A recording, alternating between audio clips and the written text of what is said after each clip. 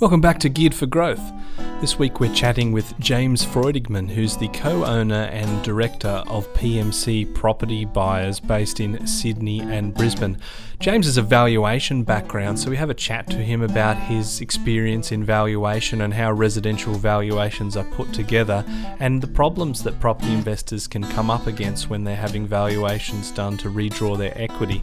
We also have a chat to him about how he helps his clients purchase good quality investment stock close to the Brisbane CBD and the fundamentals that he looks for when selecting investment properties for his clients. Here's James. James Freudigmann, thanks for joining us here on Geared for Growth. No worries, Mike. Good to be here. Beautiful. Now, I just wanted to kick off with a little bit of an insight into who is James Fridge Magnet. Who are you and what do you specialise in? Yeah, Mike, so I'm one of the co-founders of PMC Property Buyers. So we're a buyer's agent company. Myself personally, my background is property valuation, project management and buyer's advocacy. So that's sort of what's led me to, I guess, where I am today and what I do. But PMC is very much a quality property investment advice business. So we run a buyer's agent business assisting owner-occupiers, residential investors and commercial investors to go and buy property. But at the same time, if there's people there looking for advice on their existing portfolios, if they're looking at ways to build a strategy towards wealth creation through property over the long term, we assist with that as well. So it's very much a tailored advice business, but more so our focus is, I suppose, on the established property market as opposed to a lot of companies that really focus on brand new or off the plan. Yep, and we've certainly done a bit of off the plan property spruiker bashing on this podcast before, and I definitely want to get into that and of course a little bit more about what you do and your background. But so we can get a bit more of a taste of you, James. What were the posters on your bedroom wall as a youngster? Yeah, Mike, I'm a pretty passionate sporting supporter, so it doesn't really matter too much about what sport it is. I've just been one of those kids that's fortunately grown up. We had acreage, so I was always outside in the backyard or running around the bush. So as a kid, I think biggest ones for me were people like, I think I had a big Alan Langer collage from the Brisbane Broncos back in the day, and the old Mal Meninga, that sort of thing. But mainly it was just sporting stars for me, mate. So the War Boys at cricket and people like Pete Sampras with the tennis and that sort of thing. So I'm probably showing a little bit of my age here. Your younger listeners probably don't know who those people are, but that was me pretty much to a T. Very much outdoors. Awesome. Caitlin in our office didn't know who Brian Adams was the other day, so it is a dire state of affairs, unfortunately. So, James, how did you get started in property and what was your first investment? The way I got started in property, funnily enough, was just going through school. As I said, I was just basically into sport. I didn't really worry too much about focusing on my schoolwork, but I basically got to year 12 and I sort of went, okay, I don't really know what I'm going to be doing after school. I was doing accounting and economics and things like that, but my grandfather actually owned a property valuation business and his background was commercial development. And so being a semi-ADD sort of child, having to be active, can't sit behind a desk, I basically went and just did some work experience with the valuation firm. And just really enjoyed it. You're out on the road, you're looking at properties, you're assessing values, you're using, I guess, all your calculation skills, and I seem to have a pretty good, handle on numbers and that sort of thing. So that became something that I went, I think I could really do this as a profession. So that's sort of how I ended up in the property space. I finished school and then enrolled into property economics at uni and went through and did that course and worked as a valuer's assistant during that time. And then once I finished uni, obviously went on from there. So, what sort of projects did you? Sorry, I'll let you finish that question. I was just going to say, what sort of projects did you work on as a valuer? Was it mostly sort of residential, or did you do a commercial mix as well? Yeah, the first couple of years coming out of uni, they sort of changed legislation. So you used to have to do your uni degree and then 2 years of valuation experience before you could start Fortunately, when I finished uni, they changed it that as long as you'd already done 2 years experience, you could get registered, and I'd been working the full 3 years at the valuation firm. So they started me off with residential valuation. So I did that for a period of about 3.5 to 4 years, and then gradually sort of went up into the prestige residential space with your riverfront, your penthouse units, and things like that. And valuation it becomes a relatively, I guess, monotonous and repeat style business, Mike. It's very much same thing day in, day out. So getting into the prestige was a good challenge of the mindset, so you don't just sort of get into a bit of a rut. And then from there, I started to go into development valuation. So I did some discounted cash flow analysis of projects, a number of commercial warehouses, some office space, and things like that. So it was definitely a bit of a mix over the sort of 7 years that I was actually working as a pure valuer. Yeah, so you've got some good exposure to the different sort of valuation methodologies. Obviously, the commercial stuff's a bit different to the resi. Now, I don't want to interrupt this question again. What was your first investment, James? So my first investment, Mike, was actually I was 22, so I just literally started valuing, and I didn't have a lot of money, and I wanted to travel, so I bought a house out at Dalby, of all places, Dalby in Queensland. So it's about 4 hours west of Brisbane. Funnily enough, I was there not that long ago. It's it's a place where there are road trains and an actual tumbleweeds, which was a surprise. Very much so. And this is going back nearly 15 years when I bought my first house there. So there were all sorts of power stations that were going to be built there and that sort of thing. So I remember the house pretty well. I paid, I think it was $153,000. Wow.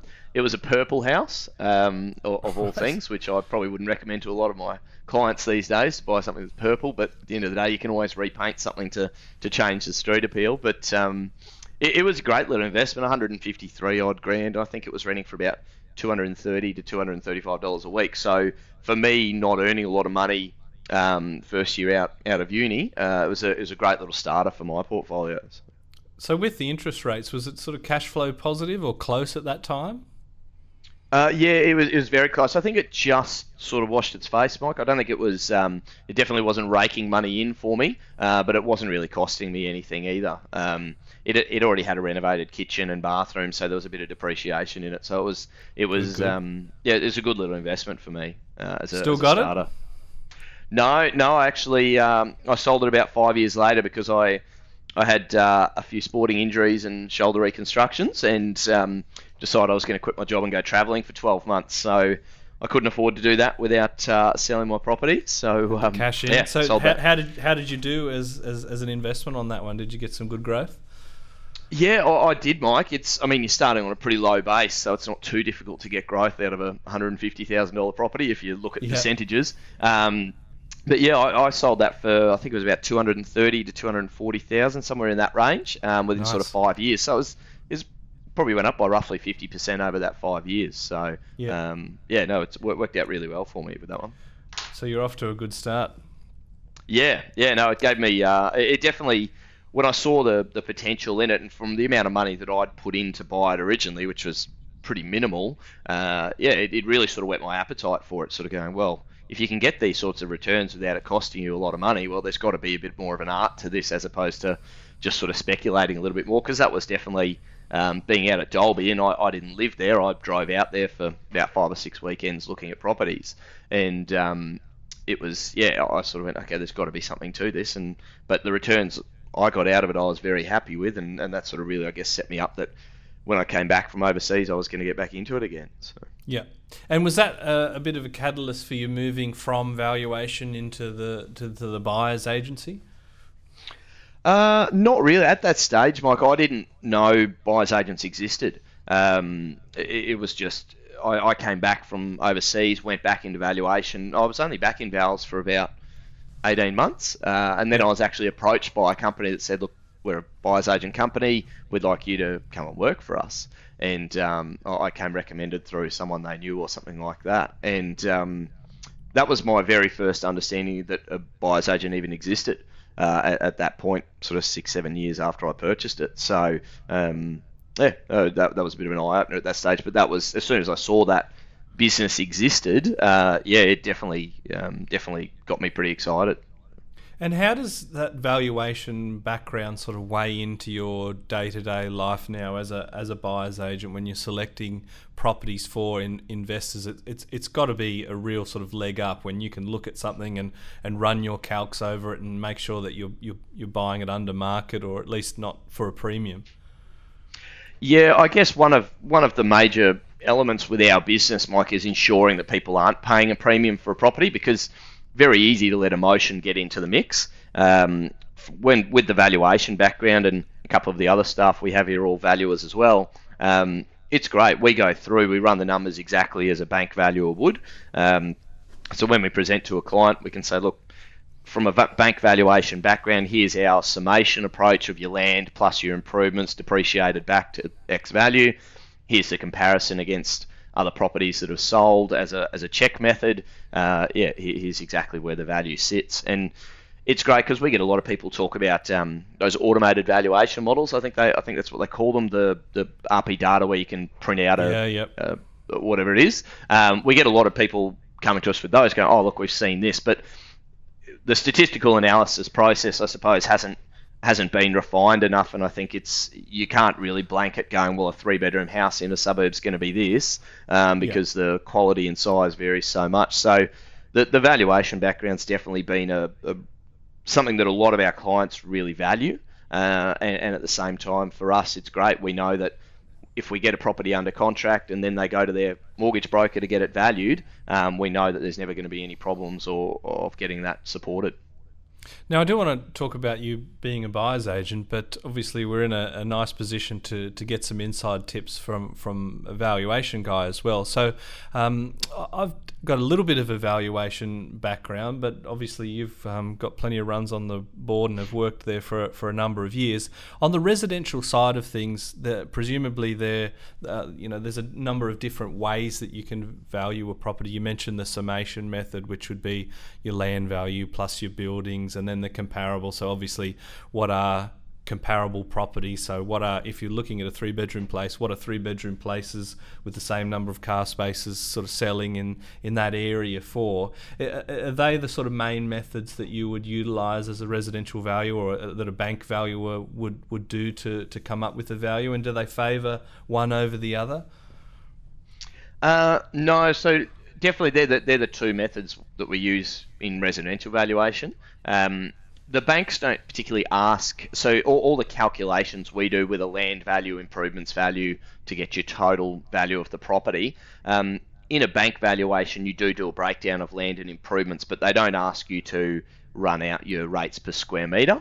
And the way we do it, or the way I did it, which is probably a little bit more old school to the way some of the valuers do it nowadays, but my method was always, we ran it out at a brand new construction cost. So in today's market, what's it going to cost to build that property? And then based on the age and condition of the property, we would then depreciate that value back to where we saw the current value of the improvements, add that to the land value, and there we go. A lot of the valuers nowadays run it out at an already depreciated rate. Right. And then to do a replacement insurance value, they'll obviously rerun it out at a brand new value. So that's the primary method to determine the valuation, and then we look at the market sales evidence for within the last 3 months. But it can be tough. I mean, there's unique properties in every suburb, so to do an analysis on a Tudor style home where you've got everything else that might be a timber home is going to be very difficult to provide that comparison exactly. So there's an element of I guess educated decision making, but there's also, you've got that summation approach which provides the support for it. And is there ever a capitalisation, a capitalisation style approach where you're looking at what the rental income is and applying sort of multiples on that, or is that more of a commercial sort of thing? Yeah, more in the commercial space, Mike. So that's very much done on all your commercial investments. It does get done occasionally on for instance, like a block of flats. You might run it out with a capitalisation approach because flats are more being purchased from a cash flow model as opposed to the actual bricks and mortar side of it. But in the residential space, not so much. All right, so let's talk about buyers advocacy. So you are a buyer's agent. That's your day-to-day now at PMC Property Buyers. What are some of the main mistakes that you see property investors make that either are coming through and they have a different mindset, or you can see properties that they've purchased outside of using an expert? What sort of things do you see, James? Yeah, there's probably a couple there, Mike. The biggest one that we see a lot of people doing when they're going out, especially if they're buying an investment, obviously home's a little bit different, but when they're buying an investment, a lot of people just purely go, what is it right now? I'm just going to invest for now. They're not really looking forward, going, okay, well, in 5 years or 10 years or 15 years, who's going to be wanting to buy this property, or is this going to be in an area where in 10 or 15 years' time it's going to be in demand? Yep. So a perfect example would be in a greenfield estate where you might be 40 or 50 kilometres out of the city and you've got all the new house and land packages. If you haven't got any great transport infrastructure to get into a major employment hub, like i.e. the city or any of the other suburban employment hubs, then long term, 10 or 15 years time, I mean, traffic right now is pretty bad, so I can only imagine what it's going to be in 10 or 15 years. So is that going to be an area where people are going to want to live in 10 or 15 years time? And you'd have to say, well, if you can be in an area where you can get to work in 5 or 10 minutes with pretty low maintenance, or you can get there in 45 minutes in low maintenance, and the property's still low maintenance, you're probably going to be favouring the one that's a heck of a lot closer. So that's probably one, is people are just purely looking at the here and now, not looking in the future. Yep. And the other one is very much just looking purely at the glossy brochure. As you were saying, you sort of, I guess, bashed around a few property spruikers, and I definitely think, and at PMC most of our staff feel the same, there's definitely new property is not something that we'd necessarily say new property is bad, but particular areas or estates or high-rise unit blocks may not be the ideal investment, but there's definitely still, we believe, a position for new property within a healthy portfolio. Yep. But a lot of people do look at it purely on that cash flow. They go, oh, great, well, it's only going to cost me $100 a week or something like that, as opposed to an established home in a better area might be costing them $200 a week, but they're just purely looking at the cash flow. They're not looking at where's the value of this property going to be in the future. Is this something that appeals to owner-occupiers as well as investors, or is it just purely an investor-driven property? So they're probably the two, I guess, biggest mistakes we see from people going and doing it themselves. From buyers agents, I guess it's the same as every industry, I suppose, Mike. You've got good, you've got bad, you've got in the middle. It's a big world out there.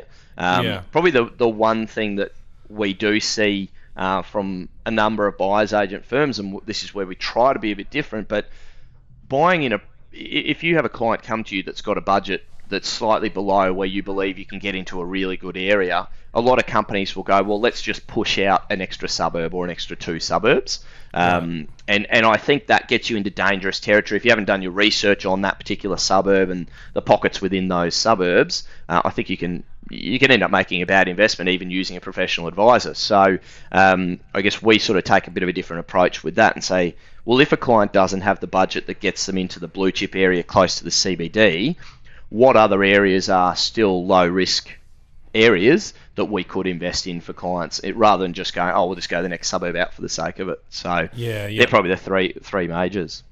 And I guess there is a disincentive to say to someone, you might need to save a little bit more because there are no other suburbs that are a little bit cheaper that are of good value at the time. I've certainly heard of real estate agents saying, look, you really need to do a renovation on your bathroom before we put the property on the market to get a great sale. And it is a little bit unusual because you send someone away, there's a greater chance that they're not sort of going to come back to you, isn't it? But there's that ethical side of, if you're trying to do the best for them, then you've got to take that into consideration.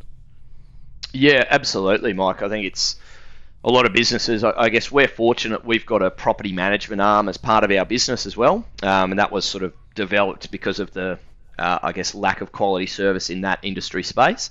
But and so that provides us with stability of income for the business, so we don't have to get a deal done for every client within a week or two just to keep our revenue stream going. Our job is to get the best quality investment we can possibly find for that client. If that takes 3 months versus 3 weeks, well, we'd rather take the 3 months because it's a long-term investment. So, but you're absolutely right. There's definitely that ethical element where we have to say to a client, look, we don't think you're going to be able to get into a quality area.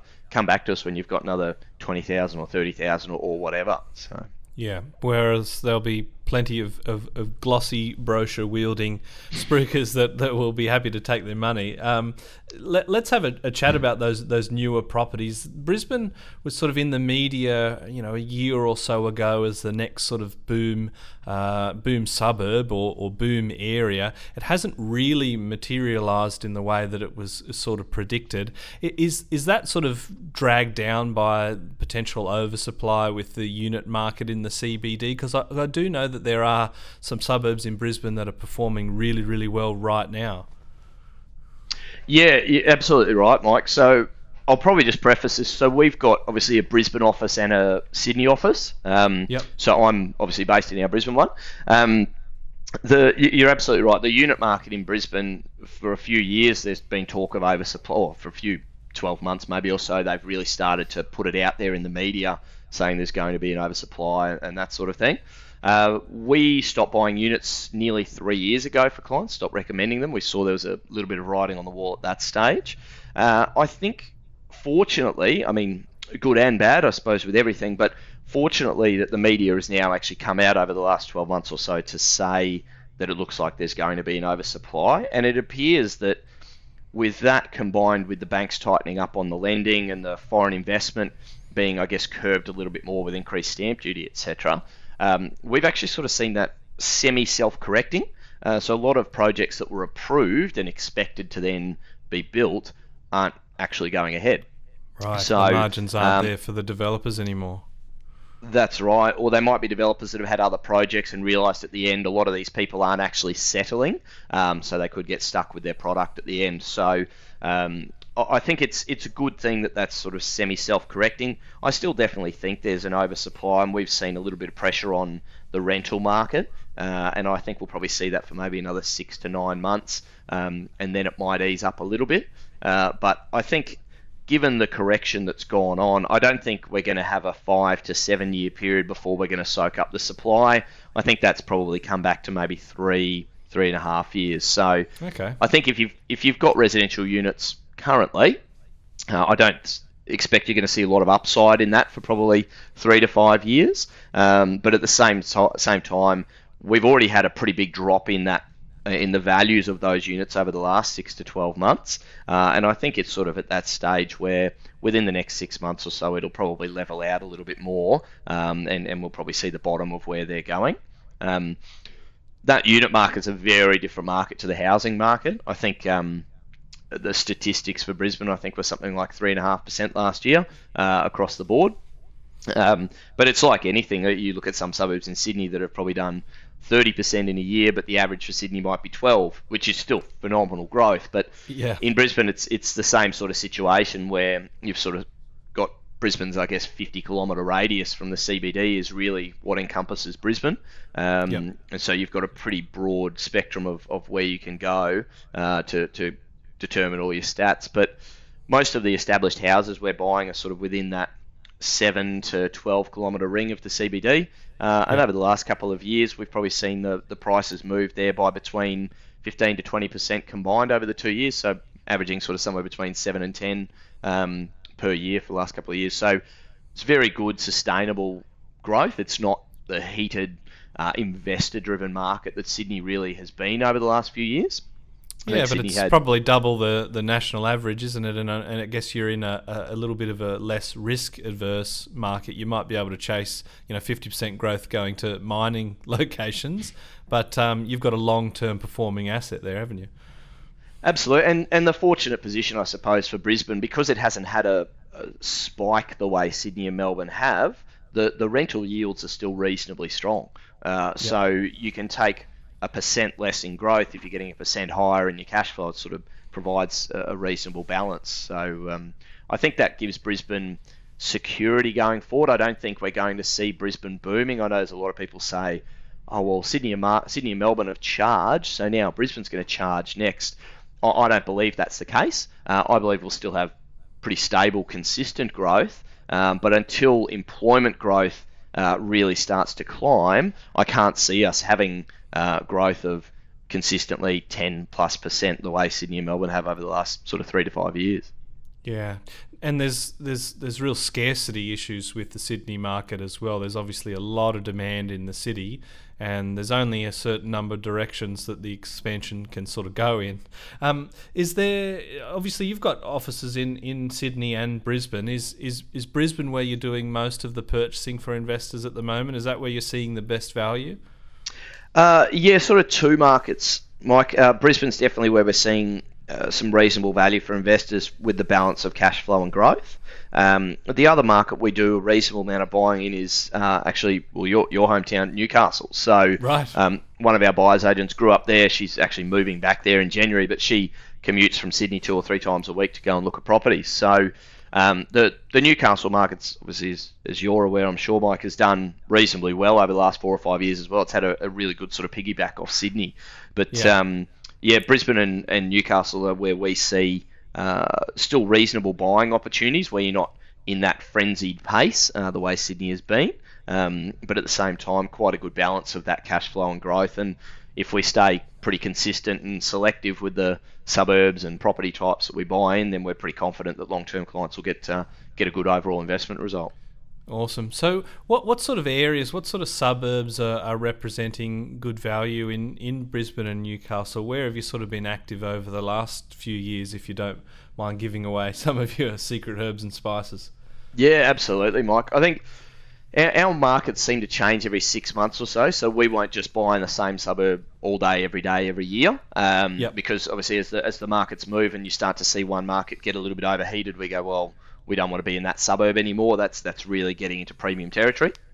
But the consistent performers that we've seen, I guess, in around Brisbane is a place like Greenslopes, which is about sort of 3.5 to 5 kilometres from Brisbane CBD on the south side. Relatively small suburb, very close to employment hubs with multiple hospitals, easy access into the CBD, to sporting locations, things like that. So it's been a really good performing housing market for us. As has Coorparoo, which is probably the next suburb out, or 1.5 suburbs out from Greenslopes. Again, really good market, a lot of character style homes. There is a lot of unit development going on in a couple of pockets of Coorparoo right now, but the housing market is still in very, very strong demand. So those two areas on the south side and a place called Holland Park, which is then if a client had a lower budget, we would have pushed further out to Holland Park. That's more around your 8 to 10k ring. So those three have been very good long-term performers, and nice and consistent as well. And then if we sort of move around over to the north side, a couple of suburbs like Mitchelton and Enoggera have been actually some really good performers for us. They're I guess a more affordable market than if you move within that 5 kilometre radius. So houses have been there over the last few years, sort of between sort of 500 and 750. They're now sort of getting towards the upper end of that market, but I still genuinely believe you've got shopping centres there, you've got train lines into the CBD within 15-minute commute, that sort of thing. I still think long term they'll continue to perform. And how important are the sort of transport connections into the city for property investment? Obviously, you're looking in that sort of 7 to 10k range of the CBD. Is that really just because I guess there's a point at which the commute gets over a certain number of minutes and the desire to live in that suburb goes down sort of exponentially? Yeah, to an extent, Mike. I guess we do some buying sort of 35 kilometres from Brisbane CBD as well. So as I was saying, where some companies will just push out one suburb, we probably take a different approach, and we've actually made a jump out to another precinct that's on the water, but still very well connected to employment hubs in the CBD. So, but I think the transport nodes are definitely, as I said earlier, traffic is something that a lot of people get very frustrated with, and it's getting worse day by day. So long term, I think we've still got to make sure we're probably within, if you're going to be in a suburb that's further from the city, you probably still want to be within a 5-minute walk from one of the major transport access routes into the city, so that you're not having to drive your car for 10 minutes just to park it to then get onto public transport, go from there. So I think from that perspective, transport's very important. For everything we do, it's really 3 E's and a T. So it's close to education, close to employment, close to entertainment, and close to transport. So that's really our, I guess, core Three E's fundamentals. and a T. I love it. Yeah. So that's our I guess, initial check when we do the macro elements of an area as to whether we're going to invest there, and then from there we can delve into the micro details of the property and the street and things like that.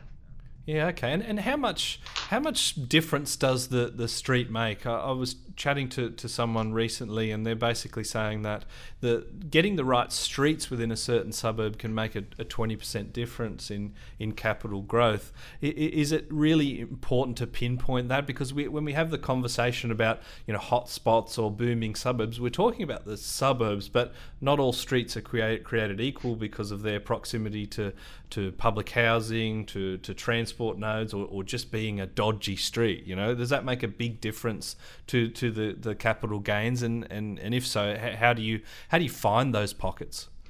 It definitely makes a bit of a difference, Mike. I guess the old philosophy of the worst house in the best street, I don't necessarily 100% agree with. I think if you buy the worst house, well, you could have a maintenance nightmare. But I definitely think there's pockets within a suburb. So there's always going to be one or two, I guess, prestige streets in a suburb. And if you can get in there, I think a major growth difference compared to the rest of the suburb isn't likely to occur, because otherwise you end up with a huge disparity of the same house 2 streets apart. And I think people, it would reach that point where people go, well, it's not really worth me paying a bit more just to be on that street. A couple of 2 streets back and get a pool. Yeah, exactly, for the same sort of money. So I think there's a couple of elements that really come into it, though. I think if you can go down a street and you can see it's nice and wide, it's a nice green street, you've got quite a number of renovated homes in that property, in that street already, then you're in an area where an owner occupier is going to drive down that street and go, I really like this, I want to be here. So I think it's more the appeal of having that quality street that is going to enhance your marketability of a property, and probably mean you'll get a slight premium, but you'll also be able to sell it in a good market or a bad market. Whereas if you're in a street that doesn't appeal very well, there's a lot of rundown homes, there's public housing, or there's a mix of unit blocks and houses and things like that, in a quiet market, that's going to be much more difficult to sell than something that's in a beautiful street. So I think that, and your aspect of the property, whether you're north facing versus west facing, and things like that, again, are things that owner occupiers really look at. Yeah. Now, I obviously want to go even deeper into your special sauce. I love to give some good tips to people if I can. We've got the 3 E's and the T's. We're obviously looking in that sort of 7 to 10K ring, I'm guessing, because there are supply constraints. There's not so many things that can come onto the market. Are there any other sort of tips and tricks that you have? I mean, as a valuer, people would be sort of asking the questions, well, if you're buying a 4-bedroom house, then you have to stick to 4-bedroom comparables. Are there any other sort of things that you look at for creating sort of instant equity or anything like that? Yeah, I think probably the hardest part about our job is the amount of renovation shows and Home Buying Australia and all these shows that just go, oh, look, you can buy it for this, you can spend this, and you can make this. It's probably all well and good to make it look like that, but if you're paying a professional to do it all, so if you're paying someone to buy the property, paying for someone to project manage it for you, paying for someone to sell it, etc., by the time you factor in all your costs, you're probably not really going to come out ahead if the market's relatively stagnant. But I guess some of the areas where we see, ability to add value, not only to the capital value of the property, but for your rental appeal, if it's going to be an investment property as well. Number one is looking to create an ensuite. So a lot of the old homes in Brisbane, Colonials or Queenslanders might have an enclosed veranda that we can convert into an ensuite off a master bedroom. So it's quite cost effective, and because these are timber homes that aren't sitting slab on ground, it's very easy to access your plumbing, so it's a much cheaper way to do a bathroom. So creating an ensuite makes it appealing for owner occupiers, it's appealing for tenants, and generally your return, where you might spend $15,000 on an ensuite, you might get an extra $50 a week. So as a return on your investment, it's very strong. And the second one that I think a lot of people overlook, because everyone just focuses purely on the house, is your landscaping and fencing. You can change the full appeal of a property by doing some really good yard work. I think people can walk around and go, this just presents beautifully from the street. And regardless of what sort of condition the house is in internally, that very first impression and the very last impression when they turn around, when they get back down on the road, is, wow, this looks beautiful. So I think they're the two, from a cost-effective perspective. I think they're probably two of the quickest ways to add value to your property or add appeal to it.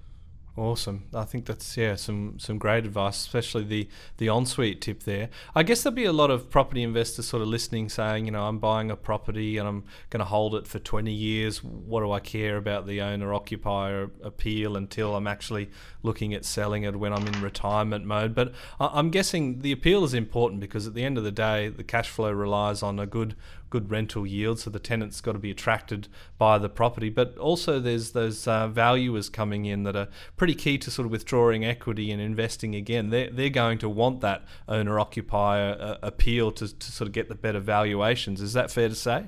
Absolutely, Mike. I guess with our property management business, I guess we've really learnt that the old school mentality of just buy a house and just leave it sit and rot because it's just an investment property or it's just for tenants is really gone now. Tenants are far more selective about what property they're going to go for. So they want to have the air conditioning in the master bedroom. They want to have a nice deck. They want to have open plan, etc. So if you don't maintain your property well, you're going to find it's going to sit vacant for a lot longer than something that has been maintained well, or you're going to have to take a pretty good hit on your cash flow.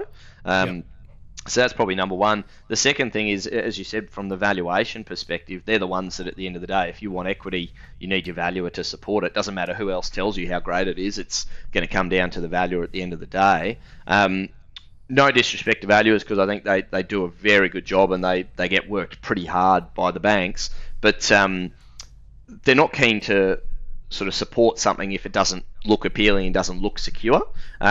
So if your property presents really well, the valuers are in and out of, the people have to remember they're in and out of probably between 8 and 12 houses a day, all day, every day. So if you want to make a bit of a lasting impression or you want to get a good supported valuation on yours, you need to make your property look good so that they remember it. They walk in, they get there exactly like an owner-occupier does, or you, if you were going to go and rent a house, you want to walk up and go, this looks really nice. And a valuer's mentality is exactly the same. So if it's touch and go on $5,000 or $10,000, if they go, it presented really well, I'm be pretty confident that's going to stack up when a sale goes through, then they'll be more likely to be a little bit more flexible. Yep. And a bottle of wine, a cup of coffee, any other tips to increasing these valuations, James? I'm concerned if your valuer takes it. It's probably number one on that.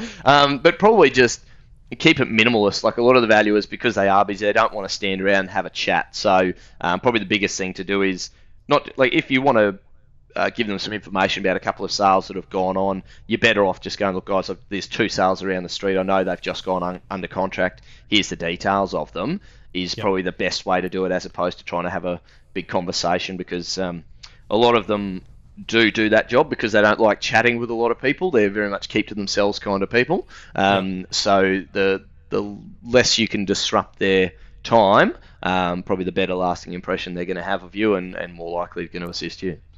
Yeah, so don't sort of ear bash them with, I think this place is worth, 50 times what you're probably going to write on that piece of paper because of X, Y, Z. But if you can say, I know that you're looking at comparable sales. These ones might not pop up, but I know from the agent they've gone unconditional and these were the prices. I've printed it out for you. I won't talk to you any more than that. I apologise for existing. That's probably the best approach. That's pretty much spot on, yep. Excellent. So I just want to bash valuers once more if I can.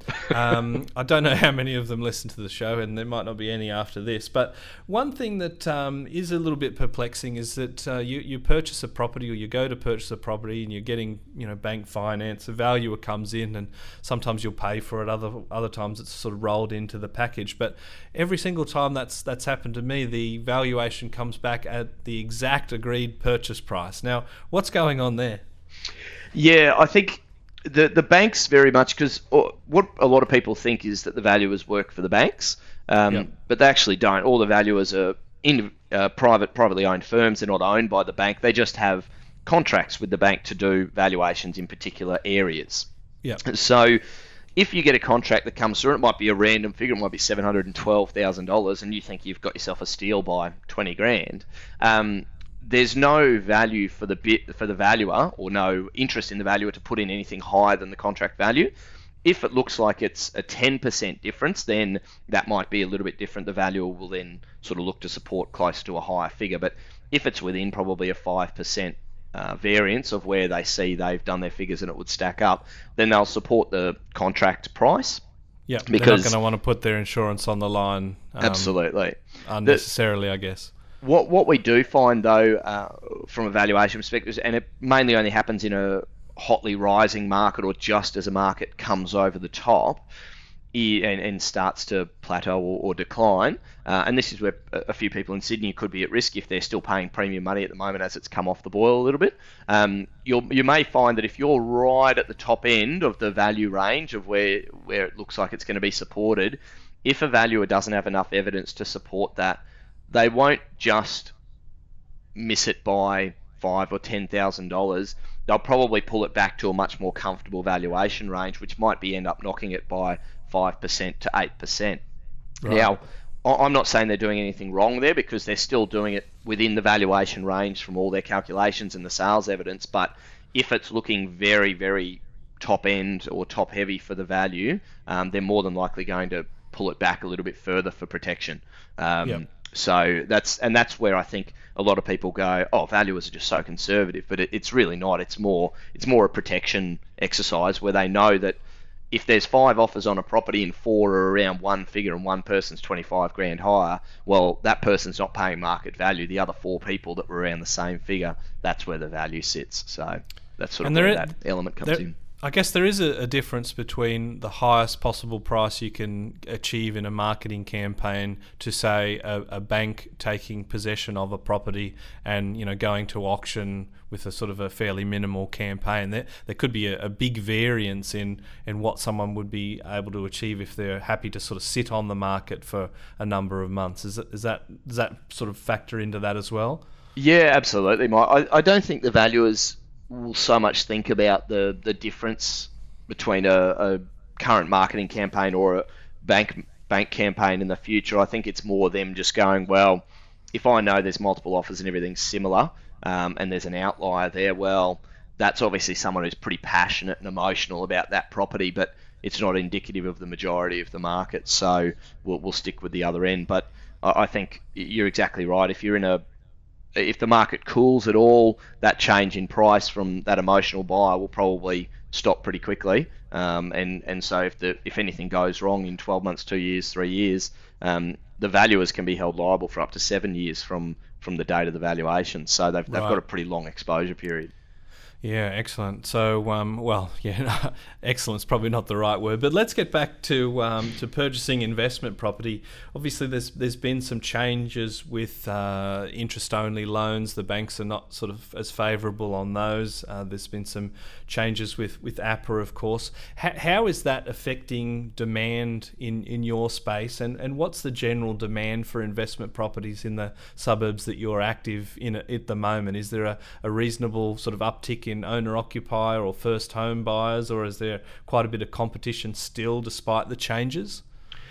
Despite the changes, there is still quite a bit of competition, Mike. I guess Brisbane, the market here is very much driven by owner-occupiers. It's not a hot investment market the way the Sydney market has been, which provides much more balance. So stock levels are definitely down. They're down probably 30 to 40% on last year.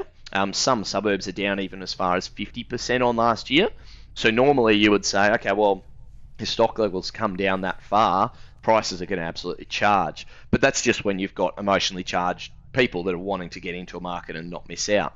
When we're dealing with the owner-occupier space, they're still very calculated of saying, well, yes, I like that property, but I'm not going to pay that sort of money for it. So it's still a much more balanced market. And I think it'll probably continue that way for a little while. Now, let us know a little bit about what you do at PMC. So a bit about, obviously, your methodology we've sort of dug into, but why should property investors work with your company, and especially with a buyer's agent in general, rather than doing their own sort of DIY investing? Yeah, look, it really does come down to, I guess, personal preference, Mike, and probably affordability. There's obviously a fee associated with what a buyer's agent does.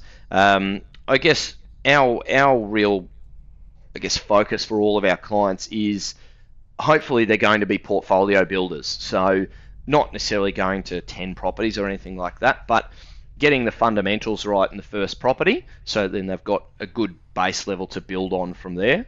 I guess where our passion for property investment has come from is really seeing the capacity of leverage and the capacity more of your return on your own personal investment, because essentially you buy, and let's just use some really round figures, you buy $1 million property and you put in 10% yourself. If that property goes up by 5% each year, so you're getting a $50,000 return each year on a $100,000 investment, it's a pretty phenomenal return when you look at it on your own personal investment. Even if you take out negative gearing, it's still a very good return. Return on the overall investment of the property is 5% odd, but the return on your own personal investment is obviously significantly higher. So that's where we really see the power, and that's what's driven our passion with property. But where we've sort of, I guess, taken it a little bit differently to just going, great, well, it's a shotgun approach and just go everywhere. It's really looking at not so much just going, just get a property, get someone into the market, get them in a property, and off they go. It's really saying, what are you trying to achieve personally? Is it cash flow? Is it depreciation? Is it you want to invest for 7 years and you want to sell it and you want to put your kids through private school from the proceeds? Are you a 20-year investor? Are you a portfolio builder? Are you pure capital growth and you're high income, so you don't want to worry about the cash flow? It's every property investment journey for every different person is different, and it needs to be different because not everyone has the same capacity. So for us, it's really understanding a personal situation, working out what they're trying to achieve from that investment, what's affordable for them in terms of servicing as well as initial purchase budget, and then from there saying, based on that, these are the areas that we believe, here's our research behind why we believe these areas, this is the type of property, and here's why we believe this type of property. And then if the client's in agreement to that, then that's what we obviously then go out there and find. So part of the other value in what we do is, one, it's essentially we're a project manager for the whole process. We're doing it from the very first brief all the way through to settlement, handover of keys and everything. So we're basically taking a lot of the stress out of it. We're looking at properties day in, day out. So we're there 6 days a week looking at properties. We do probably about between 40 and 42% of the purchases that we do across both our offices are off market. So if you're just out there looking on weekends, you genuinely would not see majority of these opportunities that we end up buying, or half of the properties we end up buying. So it really does open up the opportunities for a client. One, to get into areas where they may not be as familiar. Two, to be getting the right type of property that fits with their own personal strategy, rather than just sort of going, oh, well, I've read a couple of property magazines, I should buy in Gladstone or something like that. And three is really the valuation background for us is a big one for a lot of clients. The due diligence we go to on a property, including things like public housing searches, nearby development applications, zoning changes, pipes over your site, caveats, easements, restrictions, etc., etc. There's a lot of other things that we look at that most investors wouldn't look at. And that's been a refined process over a period of sort of 10 plus years as well. So, that's sort of, I guess, where we see the value that we can bring to a client, and then being an ongoing sort of sounding board for them as well. It's a pretty strong pitch, James, I've got to say.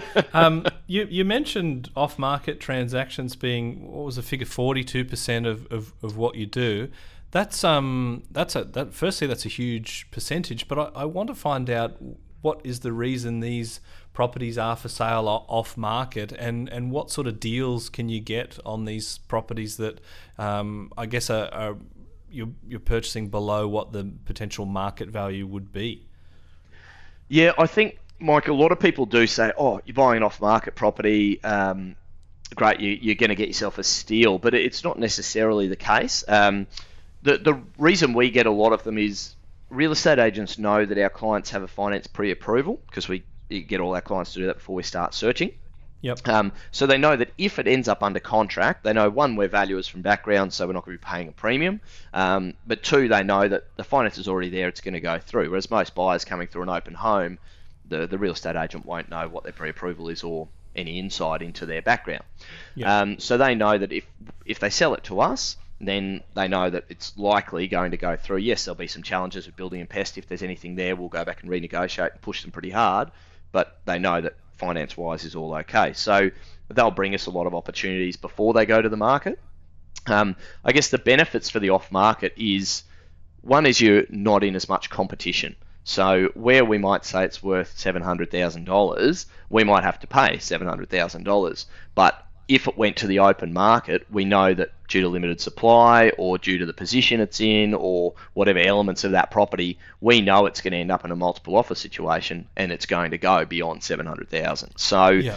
it's that benefit that you're just getting access to the property without that competition in the rest of the market.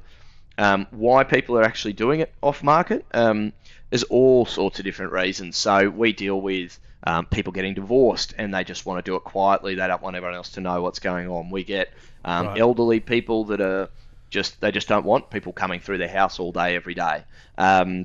We get, what else do we get? We get sort of deceased estates where the kids just want to get rid of it and they don't care. You get other people that just go, look, we want our privacy. We don't want our neighbours to know we're selling. We're happy to run it as an off-market campaign and do it that way. So there's all sorts of different reasons why people sell off-market. I think it wouldn't be accurate to say you're going to get an absolute steal because you're buying off-market. You might still be paying market value, but it gets you into the area that you'd want to be in with the type of property just without having to pay any sort of premium. Yeah, awesome. I was just really interested in the incentives of the vendor, why they would do that, but that makes sense if people are just not wanting people traipsing through their house or their neighbours coming in and having a look at their property, which obviously fills some people with dread. You mentioned before about the sort of strategies, sort of the individual strategies of the investor and how you're sort of tapping into what their potential goals are and that sort of thing. We talked about sort of yield versus cash flow. Is there a sort of sweet spot where you can achieve both, or is it by necessity that if you want the best potential cash flow, then you have to suffer a low yield? Yeah, or the stronger cash flow, a little bit lower growth. Is that what you mean, Mike? Sorry. Yep. Yeah, definitely. I don't think it comes hand in hand, but generally speaking, the closer you get to a CBD area, generally speaking, your yields are going to be a bit tighter. We still see majority of the properties we're buying, housing in close to CBD in Newcastle, Brisbane, we're still achieving north of a 4% rental yield, which is reasonable. But to get something that's cash flow neutral or cash flow positive, it's a very, very difficult achievement. So very difficult to achieve that. So you would generally have to compromise on the quality of your asset. If it's a single residential house or unit, you'd have to generally compromise on your area in order to get that better yield. So for instance, you could go to some lower socioeconomic areas where most people aren't owner-occupiers, they all rent. So the value of property isn't being driven up by owner-occupiers wanting to be in there. So you'll find that the rental is going to be higher, and so you're probably going to get a more neutral to positive cash flow. But at the same time, you do have an element of tenant risk in terms of the quality of tenant, can they afford to pay their rent, how much vacancy we're going to have, we're going to be a QCAT, all those sorts of things. So it's not a hard and fast rule, but definitely we do notice the closer you get to the city, in the more blue chip areas, you tend to find that because there's more owner occupiers there, you do tend to find that the prices move faster than the rental market does. Yeah, and they're paying a premium for that location, whereas I guess the demand for paying $1,000 a week in rent is not necessarily as high. Yeah, and we've also noticed, like, with our property managers, and it was news to me over the last few years because I've never done property management. I see genuine value in a quality service, but we've noticed properties that we would go through and buy for a client, we go, oh, it's beautiful. The view that you get from this property is phenomenal. And the property manager goes, yeah, the view is amazing. A tenant's not going to pay a lot more than that, a lot more for that. They'll pay a little bit more, but not compared to the extra you're paying to get that view for the value of the property. Okay. So, yeah. Whereas an owner-occ is going to take a different view because they've got a guarantee that they're there as long as they need to, whereas the tenant might be kicked out in 12 months because someone's moving back in or something like that. Is that the reason?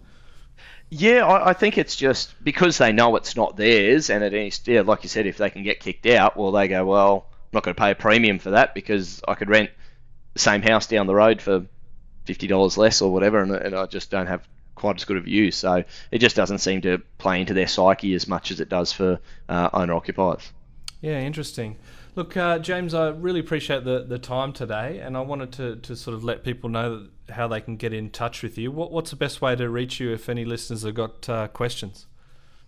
Yeah, Mike, they can go to pmcproperty.com.au and put an inquiry through there, or they can give me a call on my mobile directly, and or drop me an email at james@pmcproperty.com.au.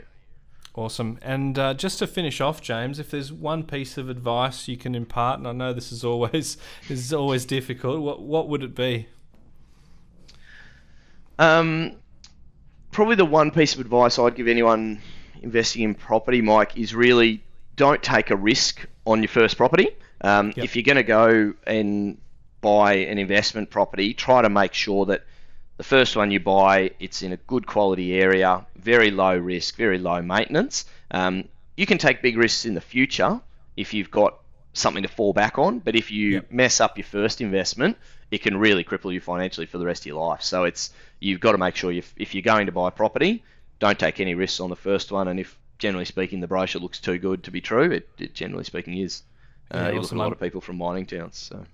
Yeah, and I guess that amplifies the results, doesn't it? So if you have a great result on the first one, in 10 years' time you're going to be in a much better position. But that first one is often that stumbling block, isn't it? I mean, the stats are still saying that property investors are only owning one property on average, and you think that's the reason, is that people are not making an educated decision on that first one? Yeah, definitely. I think we see a lot of people that have bought properties in relatively random areas, and they sort of come and go, look, we've now got these two properties in areas that aren't really doing anything. What do we do from here? It's pretty tough to sort of get them out of that hole. So I also think affordability obviously comes into it at the end of the day. So don't stretch yourself too far. I mean, interest rates look wonderful right now, but what are they going to be in 5 to 7 years' time? So make sure it's still going to be affordable for you as well. Exactly. Great advice, James. Thanks very much for joining us. Really appreciate it. No, I appreciate it, Mike. Thanks for your time. All the best. Cheers.